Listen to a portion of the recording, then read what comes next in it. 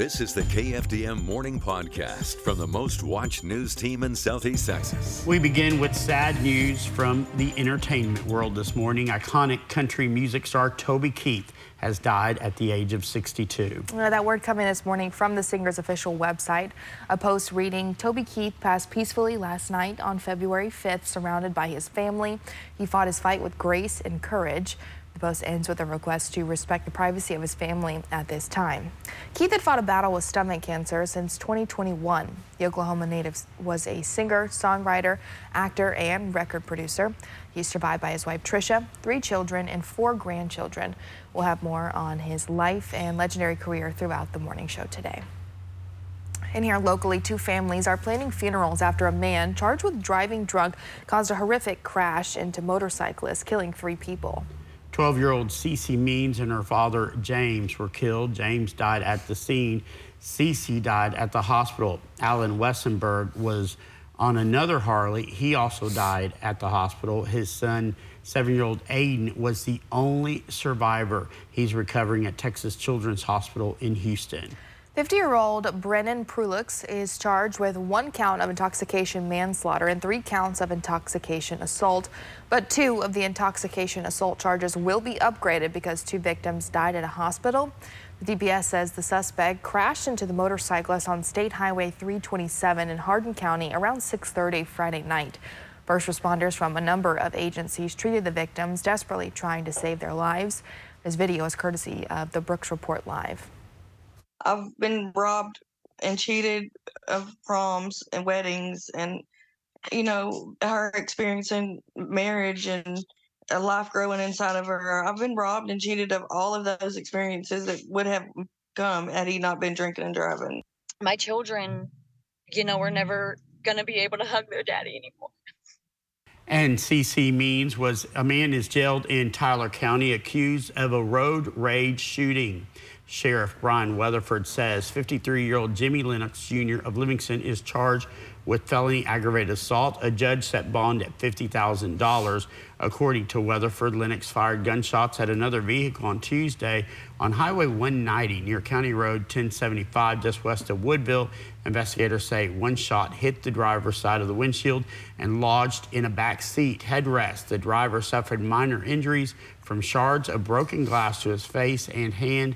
The sheriff says Lennox admitted firing shots from a .45 caliber handgun. Seeing homeless individuals around the streets of Beaumont is normal for most residents. The morning show's Trina Adler joins us in the studio with more. Trina? Good morning. Well, the advocates working to end the homeless crisis in the city says one of the main problems is no one is asking how or why they ended up there and what they need to recover. In this special report, KFDM's Sydney Ferguson spent a few days speaking with the homeless living near the Salvation Army to see what their life is like and what the city is doing to help. It's not a choice, it just happened. Efrain Avendaño has lived on the streets of Beaumont for 2 weeks, but a year ago he lived a very different life. I would wear a suit daily. I would go to court. I would do my job. Avendaño worked as an English-Spanish translator for the Jefferson County Courthouse up until a stroke left him partially paralyzed. Avendaño lost everything, and after an extended stay at Baptist Hospital, he no longer has a place to call home. Some people don't want to be in the streets. Not all people want to be in the streets. I don't. Since living on the streets, Avendaño has faced challenges from lack of food. You don't know from 1 minute to the other if you're going to eat or not. To the mentalities of those he comes in contact with. I've had a knife take it out on me. They've tried to rob me. There's a lot of aggressiveness. There's a lot of hatred here. Avendaño says the generosity of churches and nonprofits is what keeps many of the homeless hopeful, fed, and clothed. Eric Ardwin, creator of Warm Hands, Warm Hearts Ministries, is one of them. I was homeless. I have seen a decrease in it, but I've also seen that the problem still exists. The city of Beaumont says the number of homeless in the city decreased from 400 in 2017 to 235 in January of 2023. Advocates say the city frequently breaks up homeless camps, making it hard to get an accurate count. I have seen a number of the same people homeless throughout all these seasons. The city has given $3 million to organizations to combat homelessness over the last decade, not counting the recent $1.8 million awarded to Legacy CDC that will go toward purchasing an apartment complex for transitional housing and tenant-based rental assistance. At February's Homeless Coalition meeting, some in attendance questioned the city's decision to award the full $1.8 million to Legacy.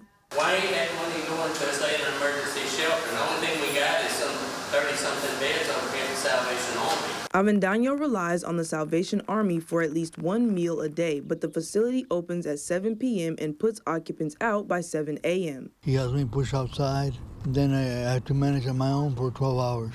It's inhuman what they're doing to us. Avendaño and Ardwin say the lack of shelter makes the situation worse. They say a longer day shelter would change things for many who are surviving outside. Avendaño says if his experience on the streets has taught him anything, it's that homelessness is not a choice. Anybody can be homeless.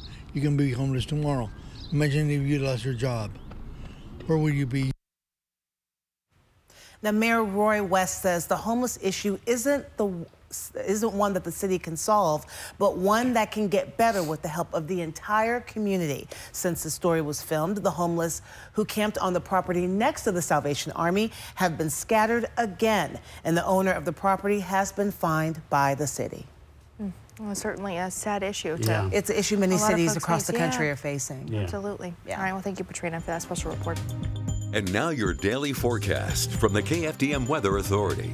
So putting the maps into motion as we continue taking a look ahead, things staying pretty much clear for much of it. As we move throughout the day, we'll notice that warm up. We're going to see plenty of sunshine in the forecast. So middle to upper 60s, very possible, especially if you're in the Golden Triangle area. Think hanging around more of the middle 60s for much of the lakes. As we move into late tonight, a little cloud cover will swoop back in. By early tomorrow morning, we'll see that cloud cover continue pushing off to the east.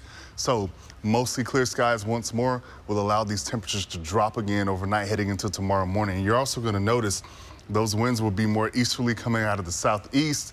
We're going to start to see some moisture come back into the area as well as that cloud cover. So temperatures will still increase as we move into Wednesday and even early Thursday, but we think that's when we'll start to hit the lower 70s again.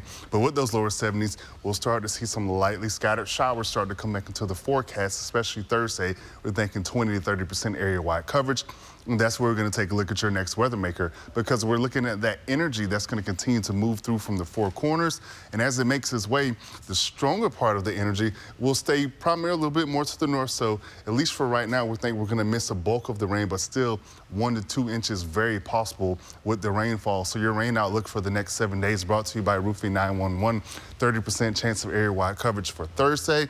40% back-to-back days for Friday and Saturday, and then 70% chance of numerous showers and storms for Sunday. However, not worried about that at all today. Mostly sunny skies, middle 60s for the lakes, middle to upper 60s for the Golden Triangle.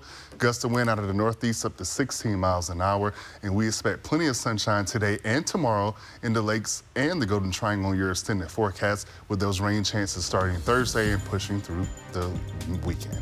Thanks for listening, and join us again tomorrow for the KFDM News Podcast.